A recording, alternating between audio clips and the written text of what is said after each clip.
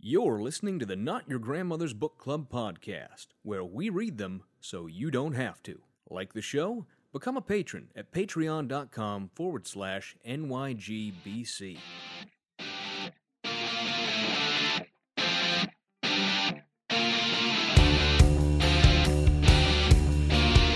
You should write a book, Fry.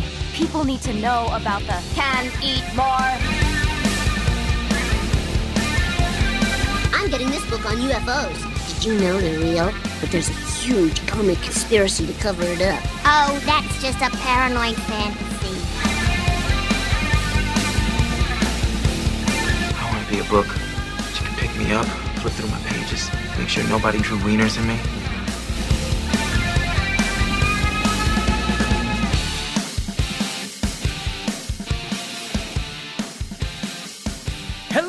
Welcome to the Not Your Grandmother's Book Club podcast, where we read them so you don't have to. Because our Dungeons & Dragons group kicked us out and we need a new fantasy world to get invested in. My name is Kevin, and I'm joined as always by my co-host Benedict, whose forthcoming 3,000-page historical fiction novel, written entirely in Esperanto, has been reviewed as available on Amazon. Benedict, where do we sit on spicy mustard versus regular mustard? Ooh, what are you defining as spicy mustard? Like a Dijon or just like a... So there are a variety of spicy mustards out there, right? And I have some stone ground mustard in the fridge right now that I used on one of my famous sandwiches not long ago. Because occasionally you want a little bit of that kick, right? Yep. And I'm 90% sure that they just throw some horseradish in there. I'm 90% sure that's all they do to make it spicy.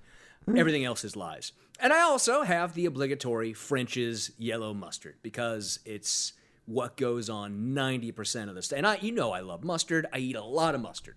Yeah. So French's is the only that I will consider. I will not buy any other brand of mustard. Nothing else is real. I would always do a spicy mustard, I think. Always a spicy mustard. Yeah, because English mustard is spicy, like properly spicy mustard. So that's what I grew up with. So, but does it have, like I'm described, so I told you that mustard, I think, just has some horseradish thrown in there to make it spicy. Is it a different kind of spicy you're describing? Like, because I know a Dijon, right, has a little bit of kick to it. And for all I know, that might be, I don't know, that might be the recipe. Horseradish might be the recipe for spicy mustard. I have no idea what goes into it because I've never made mustard. I'm not that much of a hipster. But do you like that? Is it that what you're talking about? Like a Dijon? Or is there something different about British mustard? It's called Coleman's English mustard is what I know and what I grew up with. I don't know whether it's horseradish, but it's that like behind your nose spicy, you know? Yeah, that's what I associate with the horseradish. That's why. Yeah, so it might be that. It could just be similar flavors. I have no idea. But so I'm opposite of you. Occasionally I like the spicy mustard, but usually I just go for the French's yellow. Because that's that gold, that's that good stuff, man. That's what I'm waiting for. No, I get it. We just didn't, I mean, in the UK, weirdly, the one thing we're like, is like, yes, we'll have very hot horseradish and mustard, but no other flavor to our food. Thank you. Yes, I've experienced this. And don't forget vinegar. Don't forget vinegar. Oh, yeah. Yeah, that's true. That's true. I think I've talked before about how I tried to do a British food themed dinner night for one of my famous dinner nights where I host all my friends, and I couldn't find anything I wanted to eat. So can I just say, I'm looking at the reviews of, because I was trying to find the ingredients, and it has like community reviews of the mustard, and like the first one that comes up was introduced to Coleman's by my grandfather, and I am 76 now. Like nothing about the quality of the mustard. And that's from Bob. But is there a more British statement than that though? No. So another one is, I've been using this mustard for 8 years. Cool. Thanks, Tyler. Now that's my kind of mustard from Janine. So I like the first two. The idea of quality not being measured in whether you like or dislike something, but in amount of time. That's right. Well, this has been Not Your Grandmother's Mustard Club. Yep. Why don't we move on? No, it very much is his grandmother's mustard club. They're all 76. Very good point. Benedict, do you have any hot takes for us this week? I do, and it's a very non-mustardy hot take.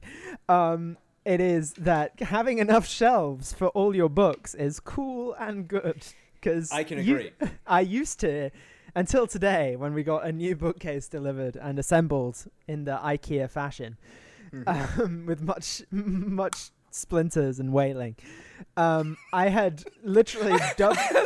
No, I got to interrupt you there. Because I like the idea of replacing all the tortures of Dante's Inferno with much splinters and wailing.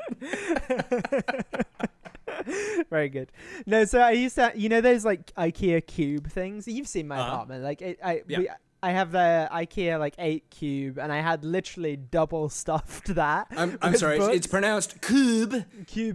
Cube, I think actually is the proper Swedish.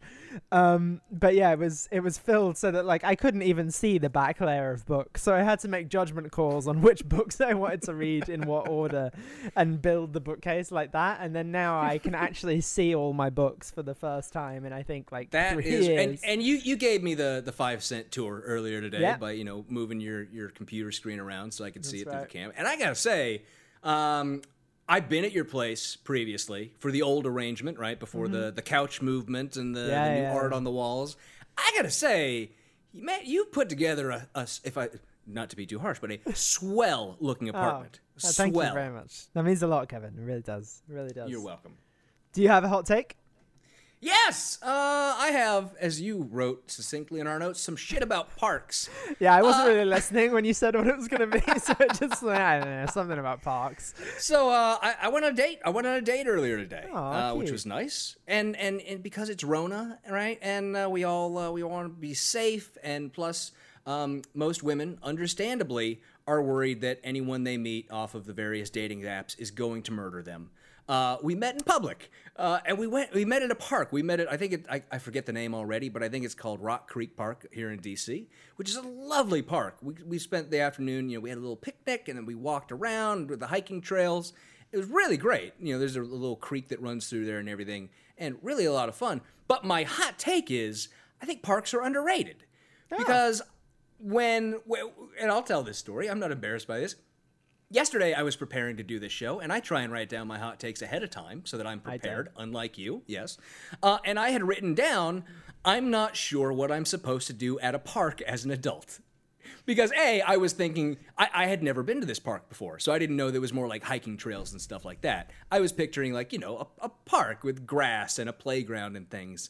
And so, I think now, after being at this park all day, parks are awesome, and we need more parks, which should be, like when you visited me when I lived in Berkeley, we went to Golden Gate Park, right, which is I think more in the vein of this type of park, right, where open expanse with lots of areas to go and explore, versus the, like in a city, in the middle of a city where you get a park, which is like half a block with some grass and a playground, like I was talking about. Clearly you've never been to Central Park, which is more than half a block.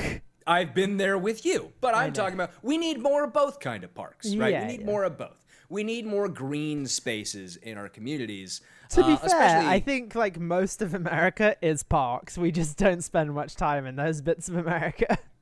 I've driven through those bits of America, my friend, and I wouldn't call them parks so much as fields of corn, or AKA the entirety of Nebraska. That's it for my hot take. I really enjoyed the day at the park, and I'm not just saying this because I know that the person I was on a date with listens to the show now, but I really did enjoy. Hello and welcome to this person. I really did enjoy my day at the park. It was very nice. But, Benedict, let's move on a little bit. What's on your bookshelf this week? On my bookshelf this week is The Warmth of Other Suns by Isabel Wilkerson, which is, I think, a Pulitzer Prize-winning nonfiction book about the Great Migrations and black people moving up from the South to the North and West in search of a better life and to get away from the South at the time, which obviously was not a good place to be for them. Understandable.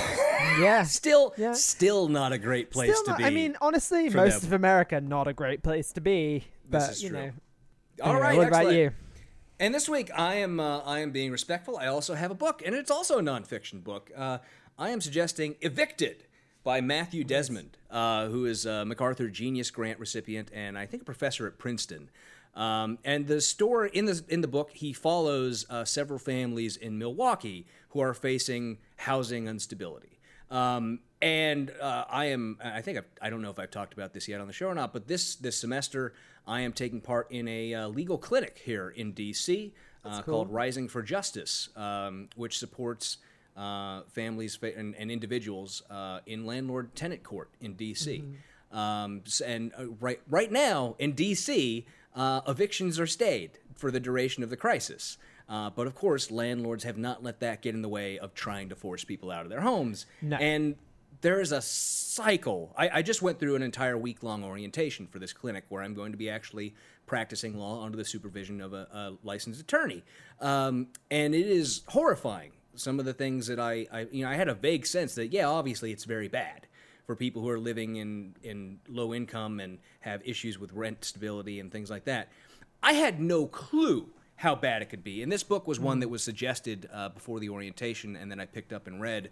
And it is eye-opening how the struggle is for people who are living in the projects or in various federal or state or local programs for housing, and how hard it is to maintain that life and how you get trapped in that cycle. So I very much recommend it. Did you ever read, I recommended this a few weeks ago, and I got round to reading it after I recommended it, but The Color of Law by Richard Rothstein. No, I never got around to reading that. So it's about like the redlining of African American districts, right, and how de jure segregation basically was created in America, and still exists in lots of places. I think that's something that was referenced in several things. As part of this orientation, we were recommended to watch two documentaries, Chocolate City and What Happened to Chocolate City, which are both about Washington, D.C., and are fantastic documentaries. And I'm pretty sure they were referenced at one point. That book, Color of Law, was referenced because redlining is how we got to where the fuck we are. Yeah, it's not great. And how the projects were created and like federal housing used to be for middle class families, and then they were like, no, everyone should own a house, but not black people. Yeah, they can. So anyway, man. Read that situation. Book. It's really good. Like along with Evicted, I think The Color of Law would be a great companion read to that. Excellent anyway, suggestion. Should we talk about shitty books?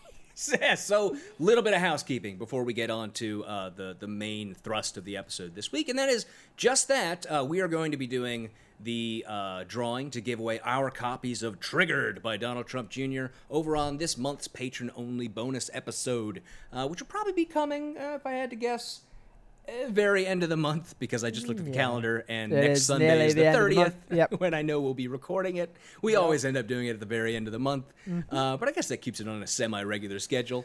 So we'll be doing that towards the end of next week, and then the winners we can contact, get your information, and send you our copies of the books, along with the, I like to think, very nice messages that we write in them for you, as well as all of our scribbled notes in the margin. So we'll be doing that. You want to become a patron? Honestly, most of my notes are what the fuck and lol, and there's not that much space, so it's just like me putting exclamation points next to things that I've underlined. This is what we need, books with wider margins, honestly. Yeah, I have thought that so many times throughout the book reviews that we do. But yeah, if you want to be involved in that, or if you like the show and you want to support us, remember to go to patreon.com/NYGBC. Become a patron for as little as $2 an episode.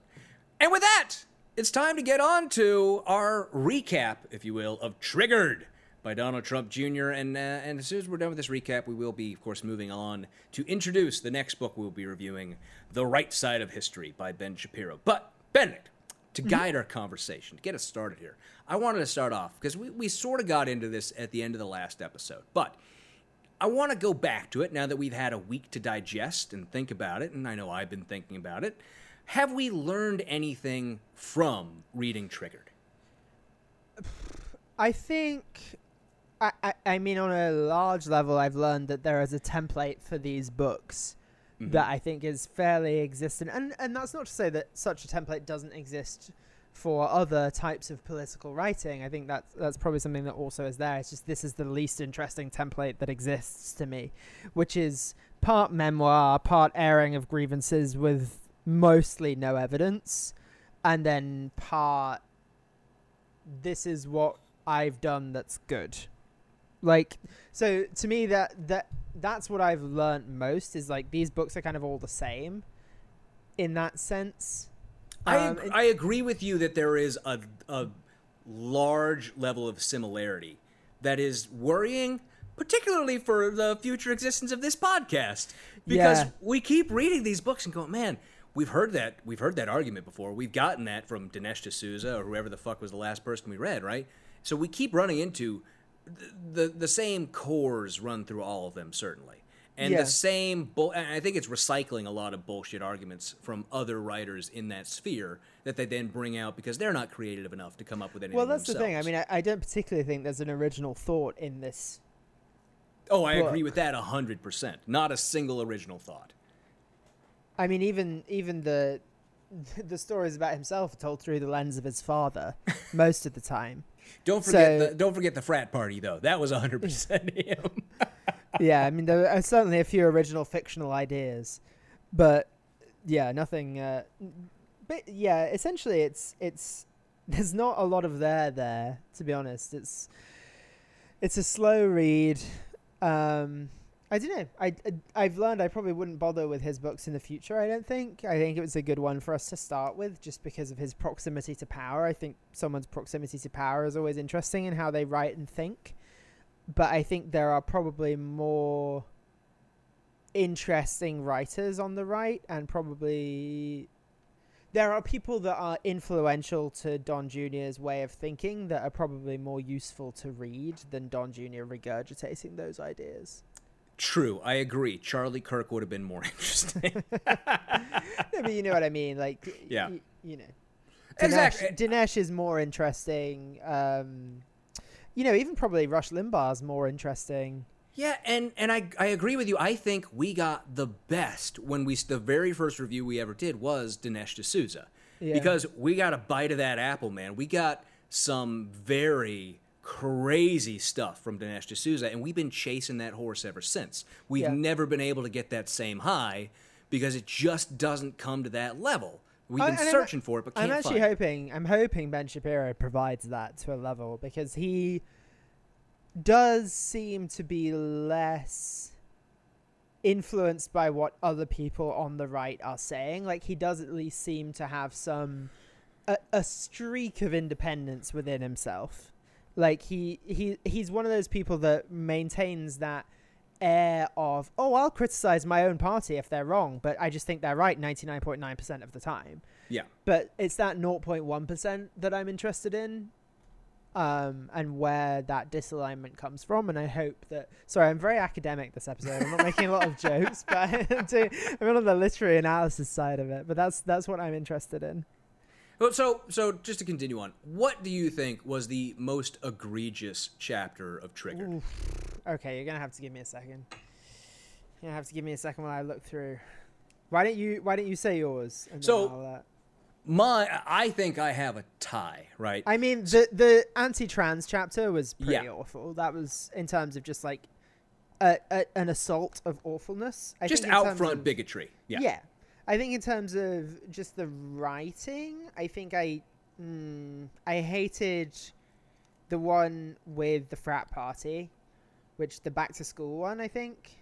That was, I mean, I those earlier chapters, I think I look back at wistfully with sort of an awe and a sense of wonderment for where we went from there. I hated Back to School, and I hated Not Your Grandfather's Democrat Party. I just thought those were incredibly dumb, and he was actually trying to make arguments there as opposed to like the normal... Like, all the social media stuff is just so inconsequential to me. Like, it just doesn't matter. And like, the stuff around actual politics and not like I'm being silenced is more real world important, and therefore has the potential to annoy me more.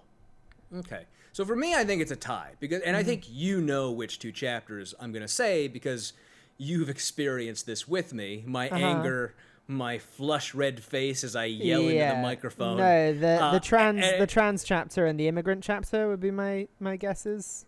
No, actually, I was because the immigrant chapter. I think. Hold on, which was the one where the extremism chapter? Yes, that's what I meant. I think with the anti-immigrant stuff, we expect that, and that we're so used to hearing those same boilerplate bullshit anti-immigrant arguments, and the faux covering it up with "I'm not against all immigrants, just illegal ones." Right? We're used to that shit. So I think that didn't anger me so much because I was so used to that. But you're right. Jussie Smollett and the Faux Trade Orchestra. Yeah, I remember. Yeah, that one. That one annoyed me just because of the fucking name. Like the anti-trans chapter and the chapter where he denied that his father has ever inspired any sort of violence. To which, of course, I brought all the fucking receipts. Those two, I think, pissed me off worse than anything else in this book. One for just its outright bigotry, and the other for the refusal to take any responsibility whatsoever for something that is so clearly and easily provable by a basic Google search. Because I remember what I talked about when we were doing the Jussie Smollett chapter, right? Mm-hmm. It took me literally about an hour to get all those. Right, because I had just done some basic Googling and was copying them over into the notes. And that was just like top-level search. I didn't have to look very hard to get all that stuff. Yeah. So I think that's what pissed me off a lot was that this is fucking obvious. You could address this. You could say, we deplore all violence. We think it's abhorrent. Everyone who thinks they're doing violence and in support of us, you should fucking stop it. Don't attack immigrants. You could say all those things. But really, I think he does support those sort of actions. Yeah. So I don't think he would bother to denounce them in any sort. And when they have to, they do, right? The fucking Nazis and shit like that. They know it's just too bad of optics to not denounce them. But when it's, shit like people attacking immigrants in a fucking gas station parking lot, they don't have a fucking problem with it. Because they don't think those people deserve to be here. Because they're monsters. Yeah. And also, all the fake stories annoy me as well. Like, once I met this Somali immigrant woman who loved Donald Trump. Like that leads me to my next question. Which was your favorite totally fake conversation Donnie Jr. had in the book? Not conversation, but thing that happened, and there were several. One of them was like, I didn't eat for 7 days straight, which is like he said various times. And the other one was the frat party where he climbed on a table and people were scrambling to like touch his ankle and shit. Like that is absolutely my favorite fake thing that happened. Mad. And then we got the pictures in the middle of the book, which I think were that story where just like one person standing on the table so they could have their phone out and fucking record him.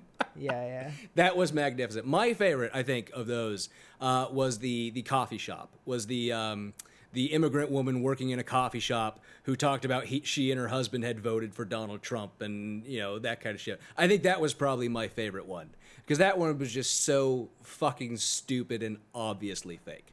Yeah. That was hilarious. Now, also, like, it was a recent immigrant that had somehow voted. Like, he definitely got his story confused. Like, oh, absolutely. Obviously, one is not allowed to do that. Well, it's easy to get your story confused when you make them up. Yeah, that's true. That's why you don't lie, kids. And then calling all those people his friends. That was just hilarious. Yeah. So, we've done a lot of it, but if you had to summarize this book in just a couple short sentences, how would you summarize it?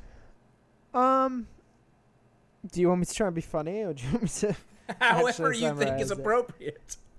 I think it's someone reckoning with their role in this world that will always be inferior to their father and trying to justify that through a lens of politics. Very good. And I was going to go similarly. I was going to say someone trying to justify their existence despite having almost zero accomplishments to their name. So we're simpatico, my friend. We are simpatico. There you go. But that's I think we may reference the book in the future, but is that it? Can I throw this fucker out? I mean, send it to a patron. Well, I have one final question, and that is, how do we feel having gotten through this book? What's our emotional denouement having been through this book? Denouement, I like that. Relieved to have closed it. I think a little saddened that it's a bestseller. Yeah. Just because I know it's a dagger bestseller, but it's still like a fuck ton of people bought this book. Yeah. and a fuck ton of people liked this book, and I think it speaks to the level of polarization in... I don't know how many people are buying the book and reading it and giving it 5 stars. Like, maybe it's a lot of people. Maybe people just read the headline. You know, I don't know. But a little saddened by the level of polarization that there has to be for this book to exist as a viable commercial project. Yeah, and I said similar at the end of the last episode, and that's what I'm going with, is slightly depressed. Yeah. Like you said, that it sold so well, and I agree with you. I don't think that, although the dagger is there, I think that certainly maybe it wouldn't have made it as high on the charts without the bulk purchases. But certainly, because of who he is, it would have still sold very well. Yeah. And I don't know how many people actually read it versus just stuck it on a shelf because they think that makes them look smart, which is sad in and of itself.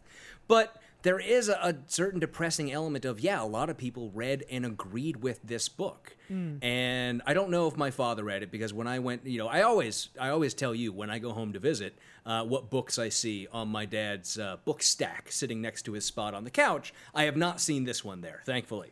And I don't think he would buy this one. But he does have our next book there. And is where we're going to pivot into the next book we're going to be reading, The Right Side of History by Ben Shapiro, the Benest of Shapiros. And he does. My dad certainly does have this book sitting next to... And I don't know if he's actually read it. I'll be honest about that. But it is certainly sitting there on his book stack. So I know that this book, Ben Shapiro's, without a dagger, made it to #1 on the New York Times bestsellers list. Okay. When did it come out? This book came out in 2019. I'm not sure of the exact day. I did not look that up when I was doing my research to prepare for this episode. But my recollection is it was early-ish 2019. Okay. Just based on my memory and how you and I sort of follow the release of right-wing books these days. So I was vaguely aware, I think, when this came out. But Benedict, how familiar are you with our friend Benny Shapiro? I think more than I would like to be, but not as much as I would need to be, I would say. I kind of was aware of him during like the Breitbart break, from Breitbart and the 2016 years. And then he pops up. He has moments of popping up just from me, like watching Michael Brooks and Sam Cedar occasionally and stuff like that. And, just... He is often a fertile dunking ground for people like that, and I'm sure we're going to talk about the P word. Yes, we are, my friend. In a minute, but yes, we are. I haven't engaged with his arguments beyond like facts don't care about your feelings for a while. I just want to warn the audience, I'm going to do a lot of Ben Shapiro impressions in this book because it's one that I can kind of do. So I got to say, you did it for me earlier off the air, and it was, man, you have some talent there, my friend. Some talent. And look, it's no ideas, but... it's no Dave Rubin, but you got something going. I'll give you that. Right. So just to give us all an intro into our dear Benny Shaps, we all know that he is best known for being too close to the camera when his picture is taken. He was not born. He actually appeared suddenly after Rachel Maddow looked into a mirror and whispered, "College Republican," 3 times. And he doesn't age. Actually, every 3 months, he emerges from a pupa to begin anew as a 19-year-old with a fresh copy of Atlas Shrugged in his hand. Now, as much as we like to make fun of Ben Shapiro, we should recognize, of course, what he is most well known for, which is, Benedict, drop that beat. Whores in this house. There's some whores in this house. His tasty motherfucking jam. I said certified freak. 7 days a week. Wet ass P word. Make that pull-out game weak. Yeah. Yeah, you effin' with some wet ass P word. Bring a bucket and a mop for this wet ass P word. Give me everything you've got for this wet ass P word. Talent. Beat it up, N-word, catch a charge. Extra large and extra hard. Put this P word right in your face. Swipe your nose like a credit card. Hop on top, I wanna ride. I do a kegel while it's inside. Spit in my mouth, look in my eye. Insert record scratch sound effect. That spit in my mouth is that no, never. The funniest bit about that to me was when he came out afterwards and was like, you know, my wife's a doctor, and actually she tells me that anatomically P words can't get wet, and it was like absolutely dunking on himself, like, yes, your wife has never been sexually satisfied. Good. Oh Christ! So that, of course, is a remix of Benny Shaps's. I believe this was last week as we record. Not the week that Feels just like passed, but the week prior. literally years ago.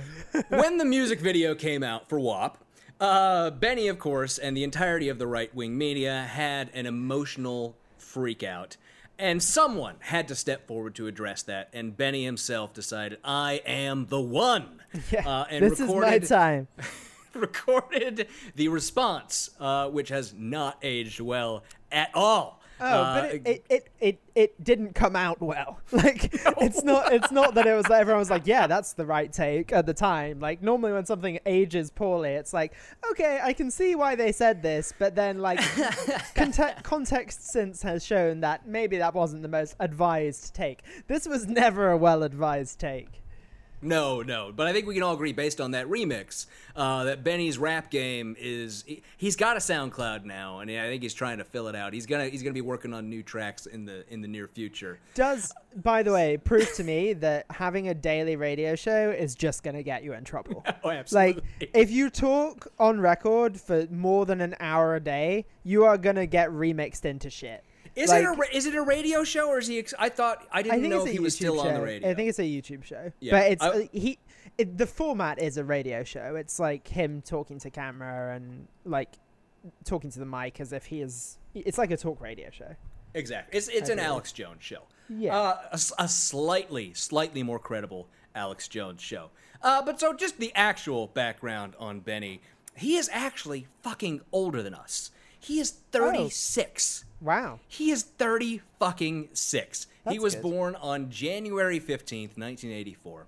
Okay. And I think and you know this, right? My experience, I was well aware of him in my high school years. I've talked many times about how I took a hard Wasn't right he in like high school. a young star, like from 19? Like he was Exactly. writing for, okay. So he graduated high school at 16 and graduated from UCLA at 20. What then a nerd. going to Why Harvard would you Law do after that. What the fuck are you doing? Why? Like, what's the point? What have you achieved? Like, oh, you graduated 2 years early. Congratulations. Who fucking cares? Like, why are you doing that? No, like, also, it doesn't matter because he could never drink in college because he looks like a 13-year-old even at 37. So. Yeah, so I think, honestly, something has to be said about the fact that he went through high school and college so young.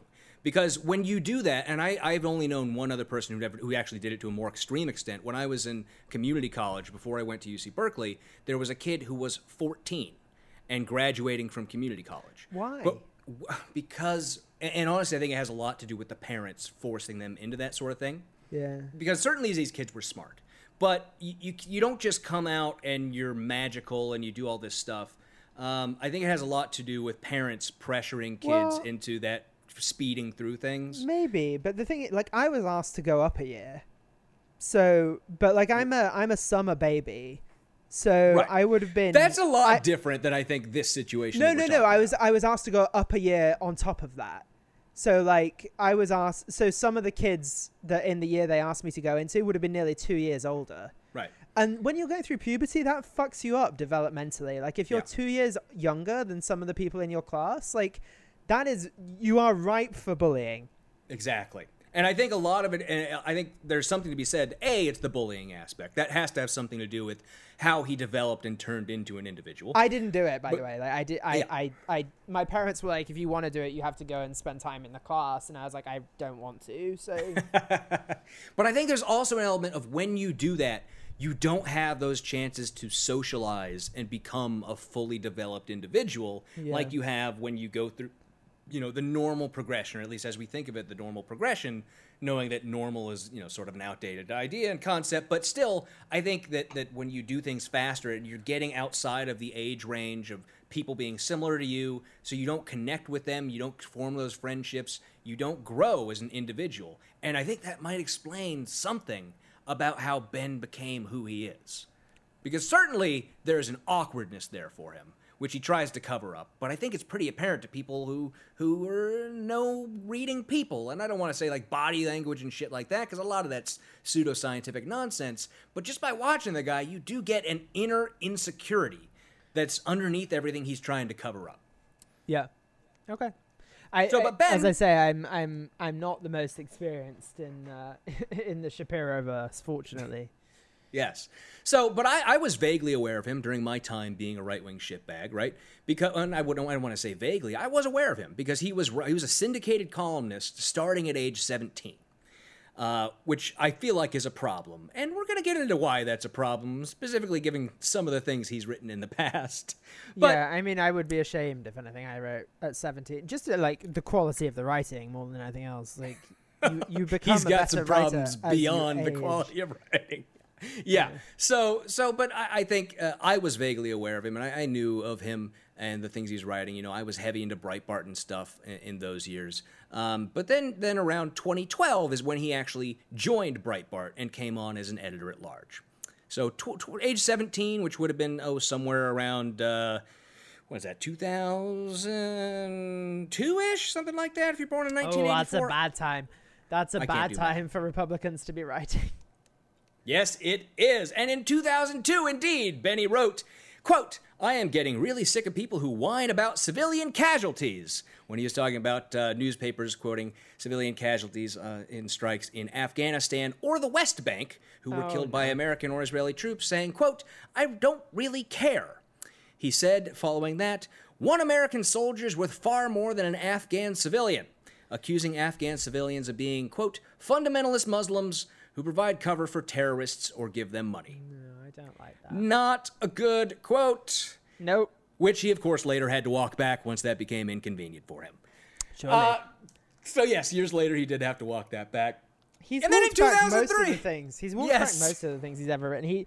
I think he accused Obama of wanting to start a race war and then had to walk that back as well. Like. He has walked back most of his career at this point. Yes. He called Obama a fascist. I think referring to his 2010 State of the Union, he called it characteristically fascist or something like. It was just boilerplate right-wing bullshit talk at the time, which doesn't give it a pass, right? Because there was nothing fascist about any of that. But it's nonsense. It's bullshit. Who gives a fuck? Of course, he's had to walk it back because he was a fucking kid. Remember, he started this at fucking 17. So 2003, he couldn't have been older than 23, 24. And he's writing this nonsense that's getting syndicated and put out all over the country, which he later, of course, has to walk back. Because when you're a kid, you don't have well-formed fucking opinions, even if you're supposedly a savant like Benny is. So in 2003, in the tradition of fascists of every generation, he published a calling demanding that Israel forcibly expel all Palestinians, not only from Israel proper, but from the West Bank and Gaza, and forcibly seize those areas. Of course, he has had to walk back that position as well because it is remarkably fascist and terrible. Mm-hmm. In 2006, he called for sedition laws to be reinstated, a position he didn't walk back until 2018. Wow. Sedition laws, my friend. Why was he calling for sedition laws in 2006? I think that was in response to criticism of the George Bush administration. A bunch of commentators and political figures criticizing the war on terror and other things caused him to call for sedition laws to be reinstated. Good. And I mentioned in 2012 he became an editor-at-large of Breitbart, a position he resigned in 2016 when Breitbart refused to support their reporter Michelle Fields in her claim of assault by Corey Lewandowski, even after video of the supposed assault, and I shouldn't say supposed, the assault, were revealed. Breitbart, of course, is a piece of shit organization run by Steve Bannon, so what do you expect? It's not too surprising, and he should have known the people he was getting into bed with. Although I think Andrew Breitbart might have been alive in 2012 when he started. I don't remember when Breitbart died. I think it was after that, I think. I couldn't remember off the top of my head. But, Benedict, there's more. There's more. In 2013, Benny Shapiro became the subject of an episode of The Newsroom when he published a story claiming that a group called Friends of Hamas had donated to Senator Chuck Hagel's re-election campaign. Okay.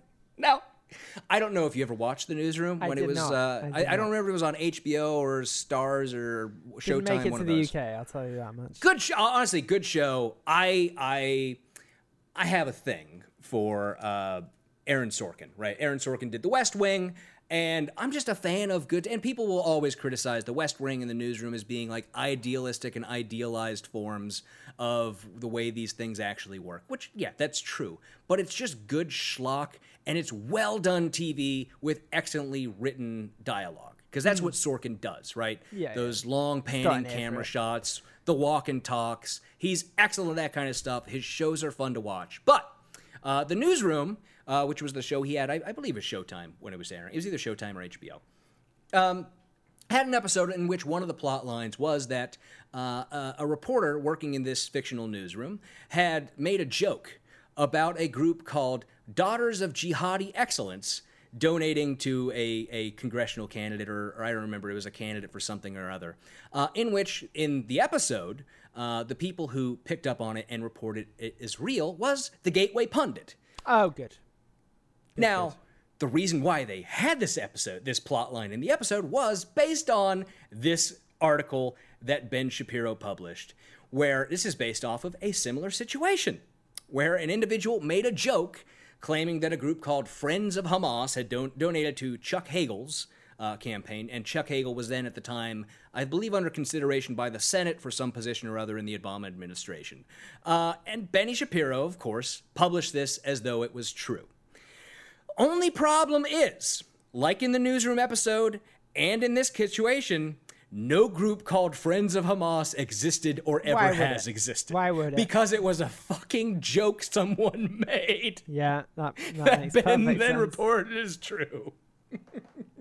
Yeah. And funny enough, the situation was it came about again about 6 years after that, with someone raising the rumor against an Elizabeth Warren staffer. So in, I want to say 2018, someone, and I think it was like the Washington Free Beacon, which is a shit-full right-wing rag, ran a hit piece against a Warren staffer claiming basically the same thing. Which is just hilarious. And they basically just stole the idea that Shapiro came up with and ran with that. So it's excellent. I love that so much that then it made it into one of my favorite shows, because The Newsroom is excellent. It's just a really good show. You should check it out. Go watch The West Wing. It's all on Netflix. I love The West Wing. I don't care if you criticize me for loving The West Wing. It was just a great show. You can't have it better than the walk and talk and the voice of Kaiser Permanente. The press secretary, whose name I forget, is now the voice of all of Kaiser Permanente. Oh, really? She does their radio ads, yeah. And that's like a voice I grew up with, because that was on all the radio. And Kaiser Permanente is a big hospital chain in California. I don't know if it's all over everywhere else. But I've heard she's of the it, voice of all so their ads. Anyways, all that is to say, Benny's journalistic standards, not so strong. Right. But now we get into his books. We Okay. got to take his journalistic standards, obviously not up to par exactly. How are his books? Well, Benny's been writing for years now, and he has a long string of books he's been putting out. And I got to say, he puts them out at about the rate of 3 books a year, which is it's problematic to me on its face, I have to say. Because if you're writing 3 books a year, you're not taking the amount of time I think it takes to actually develop new ideas and write a thorough and thoughtful analysis of whatever it is you're trying to say. No. But based off of all of the titles and descriptions of his books I can find on Amazon, it seems to me that I'm probably correct, and he's just rehashing the same things over and over again. Okay. So to give you an idea of some of the books that Benny has written, that we will not be reading, some of the other books he has put out include this year, from July 2020, How to Destroy America in 3 Easy Steps. Is that a retrospective of the last 4 years? Which I think he knew people would make that joke when he wrote it. But according to the description on Amazon, here's one of the lines from it. Who are the disintegrationists? From Howard Zinn's A People's History of the United States to the New York Times 1619 Project. Many modern analyses view American history through the lens of competing oppressions, a racist and corrupt experiment from the very beginning. They see American philosophy as a lie, beautiful words pasted over a thoroughly rotten system. They see America's cultures of rights as a facade that merely reinforces traditional hierarchies of power instead of being the only culture that guarantees freedom for individuals. Okay. So that gives us a general idea of how that goes. Yeah. Oh, the Howard Zinn's People's History is a great book. 1619 Excellent Project book. is great. So, Yeah. okay. From February of 2020, he published Catastrophic Thinking, which is I want to say a diatribe against woke culture and the woke inquisitors. So I have to assume there's a lot of cancel culture stuff in there. In September of 2019, pro free speech. Presumably, yes. Yeah. In September of 2019, he published Facts Don't Care About Your Feelings. I don't care about your facts. His catchphrase in book form. I think that's the only description that book needs. Yep. He also published that year Whining Doesn't Win in April 2019, which, surprisingly, being published only a month after The Right Side of History came out, I have to assume, not that thoroughly done is the only way I can assume about that. What the was rest that of one called? these, Sorry, you broke up a sec. Whining Doesn't Win. Oh, yeah, it does. Yes. You clearly never met a child. But looking through some of it, it's all rehashing the same thing. I think you can get, just based off of the titles, that it's all pretty much the same thing. Evil in America, published in 2017. True Allegiance, published in 2016. A Moral Universe Torn Apart, 2016. The Left's Bantam Wars in 2015. It's all the same culture war bullshit that he's been doing forever. That's his entire grift. And I think it's a little different than what we've got from people like Dinesh D'Souza in that way, in that D'Souza at least tries to make sort of historical arguments, whereas I think most of Ben's are based in the sort of pseudo-philosophical culture war bullshit we've gotten from the right for a number of years. Yeah. Yeah. I should also mention his first book was published in 2004, and it's great. It's titled Brainwashed: How Universities Indoctrinate America's Youth. This is, of course, a year before the year, I think, that he graduated college and before he left to go off to Harvard Law School. Oh, good. So very good. Yes, I can only assume that is magnificent, although sadly we will not be reading that. But Bennett, we are here for a special purpose, of course. We are here for The Right Side of History, his most recent book. This one we are going to be reading. This, of course, I mentioned, was released in 2019, one of the 3 books he released that year, and became a number 1 New York Times bestseller within a week of its release. Now, it is supposedly inspired by him being protested against at a college appearance in 2016 at California State University, Los Angeles. And he attributed him getting protested to a decline in Judeo-Christian values in the United States, which I want you to just reflect on the hubris of thinking that the reason you're getting protested is because Judeo-Christian values are on the decline in the United States. Love that. Magnificent. It really is magnificent. But is it essentially, based on my skimming so far, an attempt to provide a stilted intro to philosophy book for right-wing zealots so they can toss out phrases they don't completely understand in completely inappropriate situations where they don't even fit. And that's not just based on my skimming, I should say. It's also based on my interactions with my own father, who I think has read this book. Very good. Because I have, in my flipping through, noticed a few things that are oddly reminiscent of things I've heard from my dad. But I do want to go over some of the blurbs on the back of the book. As we know, you put out a book, you give it out in pre-release to a bunch of people to read and write reviews for. And the individuals on the back of this book include Arthur C. Brooks, author of The Conservative Heart and Love Your Enemies. And his review goes as follows, quote, "It is easy to lose heart when we see tribalism and moral relativism washing across America. Ben Shapiro's The Right Side of History is a ray of hope, showing a new generation of leaders how to defend the values that have made our country free and prosperous, and to do so with confidence and generosity." Next is a review by Jordan B. Peterson, author of 12 Rules for Life, which I feel like we will have to do at some point in the future. Possibly, yeah. And his review goes, quote, "This is a book for people dying to grow up. A book for a culture that risks devouring itself if the people who comprise it refuse to grow up." That was basically a rephrasing of the first sentence. Yep. "It's a book most suitable for our immature, confused, complex, but exceptionally promising time. I hope the wisdom it contains aids many a troubled soul in finding and treading the straight and narrow path and forward and uphill. Everything we have built, everything we currently have in our great good fortune, depends more than we can possibly imagine on each of us managing to do precisely that." All right. Nonsense. Yeah. It's Yeah. nothing. There's not a lot there. Next is a review by Daniel Hannon, author of Inventing Freedom. Quote, Ben Shapiro is blessed with the gift of taking complicated ideas and making them catchy. Okay, I think this is a British MP, Daniel Hannon. I don't know if he is, but I love that so much because it's almost getting the point. It's almost getting who Ben Shapiro is. Right. Here he applies that gift to the story of Judeo-Christian civilization, from Moses and Solon to its culmination in the modern American Republic. It's a beautiful song, and Shapiro sings it beautifully. But this is no lamentation, no threnody. It is a hymn of hope, and when you get to its end, I promise you will feel better.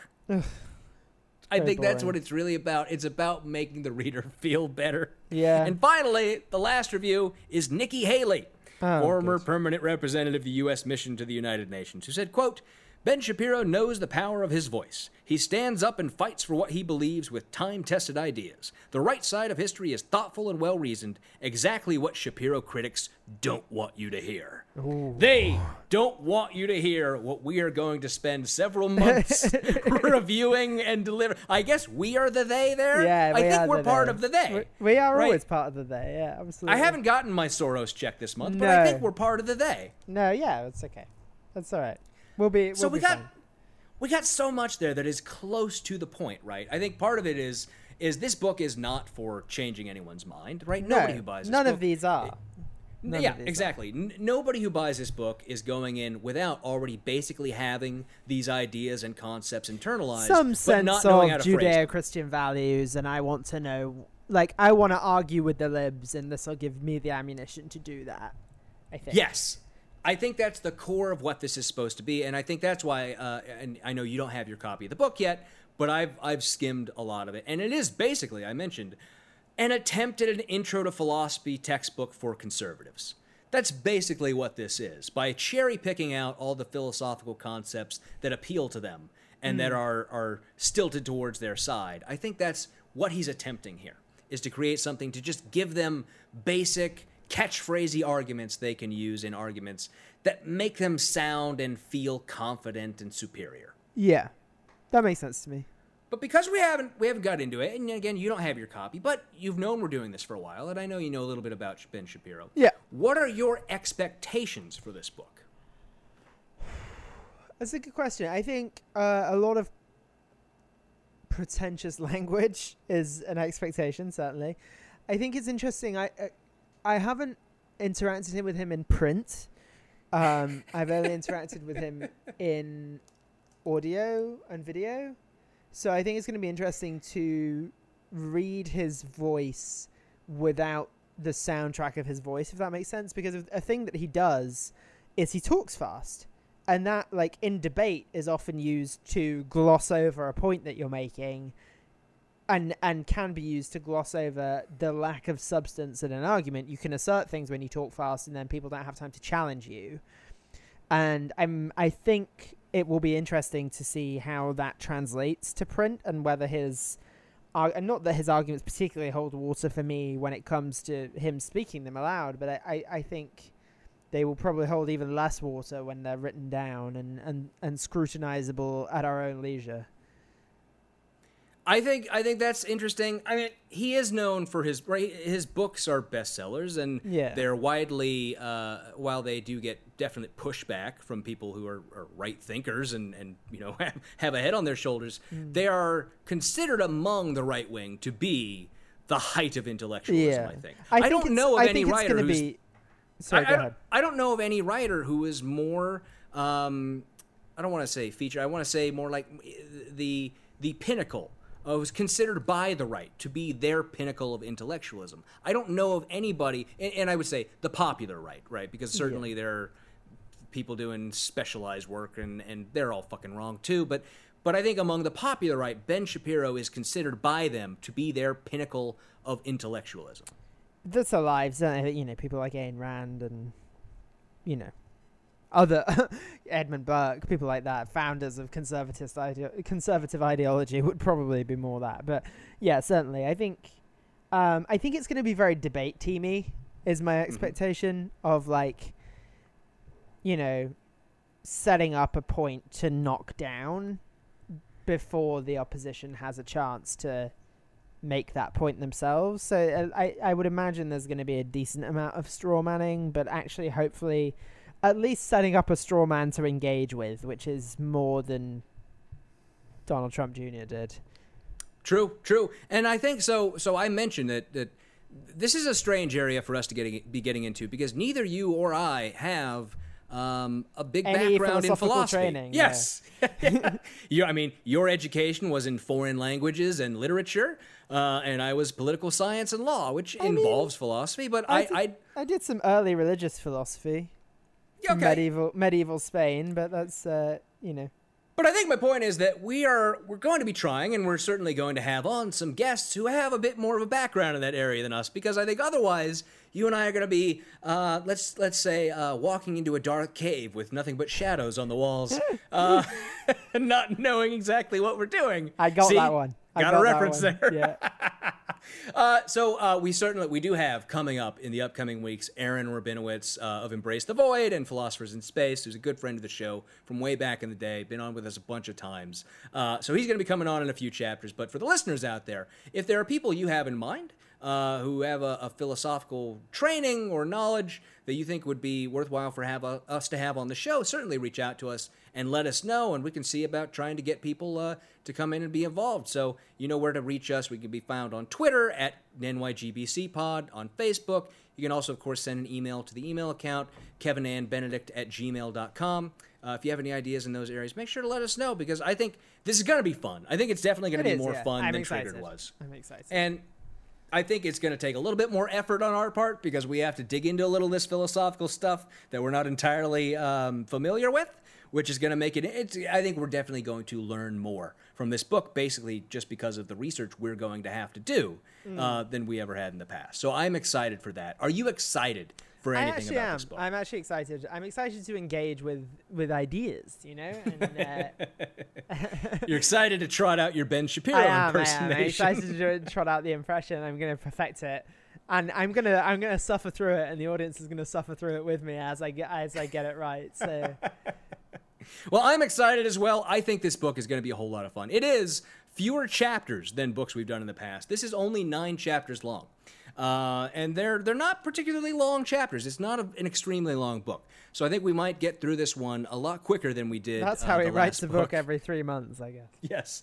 So I'm excited for this. I hope the listeners are all excited for this as well. We're looking forward to it, and man, are we going to have something ahead of us, I hope. Yeah. So that's it for this week's episode. We hope you enjoyed the show. Remember, if you can't get enough of us, you can go over to patreon.com/NYGBC and become a patron for as little as $2 an episode for patron-only episodes, shout-outs on the show, drawings to win our copies of the books we read, and more. As always, we have to give a shout-out to our wonderful and amazing patrons: Glaurung the Deceiver, Danielle, Big Easy Blasphemy, Stephen and Cindy Dimmick, AJ Brantley, Becky Scott Fairley, Taru Takanen, Skeptical 7th, and Andrew Jenko. Thank you all for being our patrons. Thank you. That's it for this week's show. Till next time, I am Iron Man. Goodbye. Goodbye.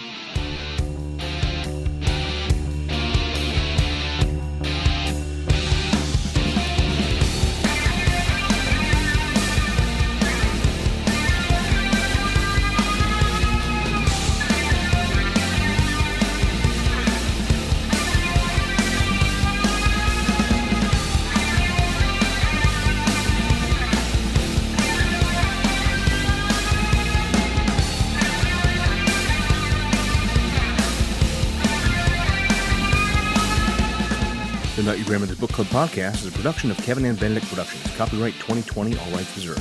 Music for this podcast is by Silverman Sound Studios. Find out more at silvermansound.com.